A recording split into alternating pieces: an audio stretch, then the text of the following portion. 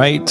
Welcome to today's episode of Your Daily Scrum. I'm professional Scrum trainer Ryan Ripley. This gentleman next to me is professional Scrum trainer Todd Miller.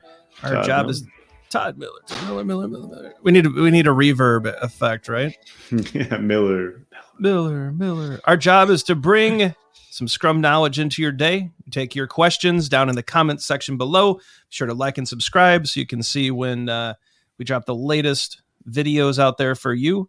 And hopefully this brings a little extra perk to your day. All right, Todd, how are you doing? Pretty good. Hanging in there today. It's sunny out, warm out, a little windy. Can't complain though. We got an interesting question. Someone asked us, is it okay to ignore the Scrum guide? Yes. Yeah. Just don't call it Scrum. Cool. All right. That is today's episode of Your Day.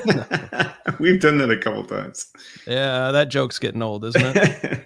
But, this one is really simple. It's like, absolutely, yes. It's okay to ignore the Scrum guide. You don't have to do Scrum at all. And it's not going to be the best solution as far as like all the time. No, it's not going to be the perfect thing to do. In fact, in a complex domain of work, there are no best practices. Mm-hmm. Sometimes we have to experiment, inspect, and adapt.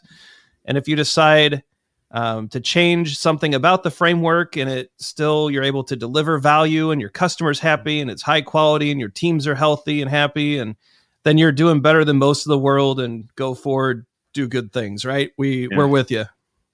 Yeah, 100%. And, I'd be proud of a team if they found better ways of working in the complex domain. If they're delivering and there's high quality, if their customers are happy and they're constantly talking about value. I think that where we are in love with Scrum is that it is specifically and purposely built to inspect, adapt, and make the work transparent.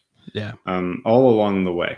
So I think that's where we fall in love with it. But my ask is, if you start taking things out, then just don't call it Scrum. And that's totally fine. It's totally fine to do. Just don't call it that. That's really my only ask, right? I like terminology matters, right?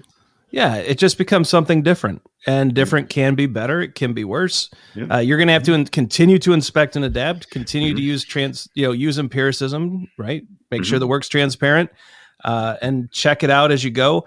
And just understand when you make a change to the framework why that piece is there in the first place.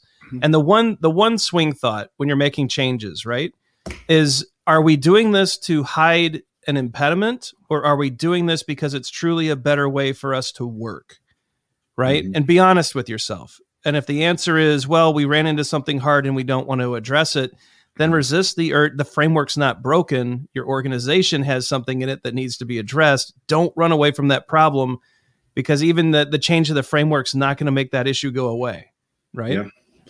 Yeah, and I also think oftentimes I think that's a really good point. First off, Ryan, I also think that a lot of people get confused about what Scrum is and isn't.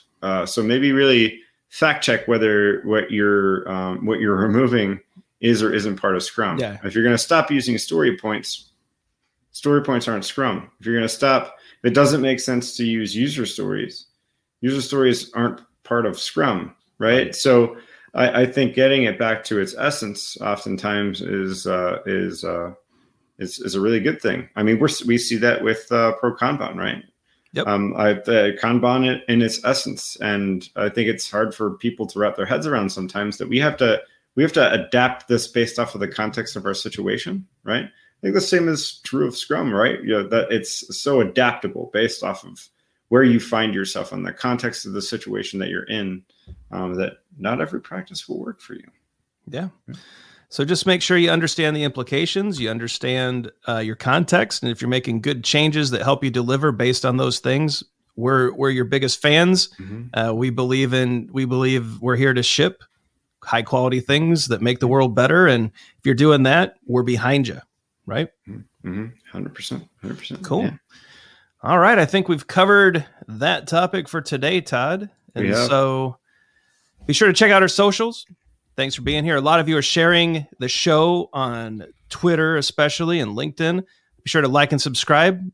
We Hulk smash that subscribe button. Hulk smash. get that subscribe button. Make sure you get alerts so that you know when we drop the latest episodes of Your Daily Scrum, Fixing Your Kanban, Agile for Humans. We're even doing Scrum Guide 101, where I'm walking through pieces of the Scrum Guide incrementally, making some annotations and notes along the way. Lots of fun stuff for you to check out. A lot of video recommendations below here. Be sure to check those out as well. Thanks for being here. And you know what? We're probably going to see you tomorrow. See you.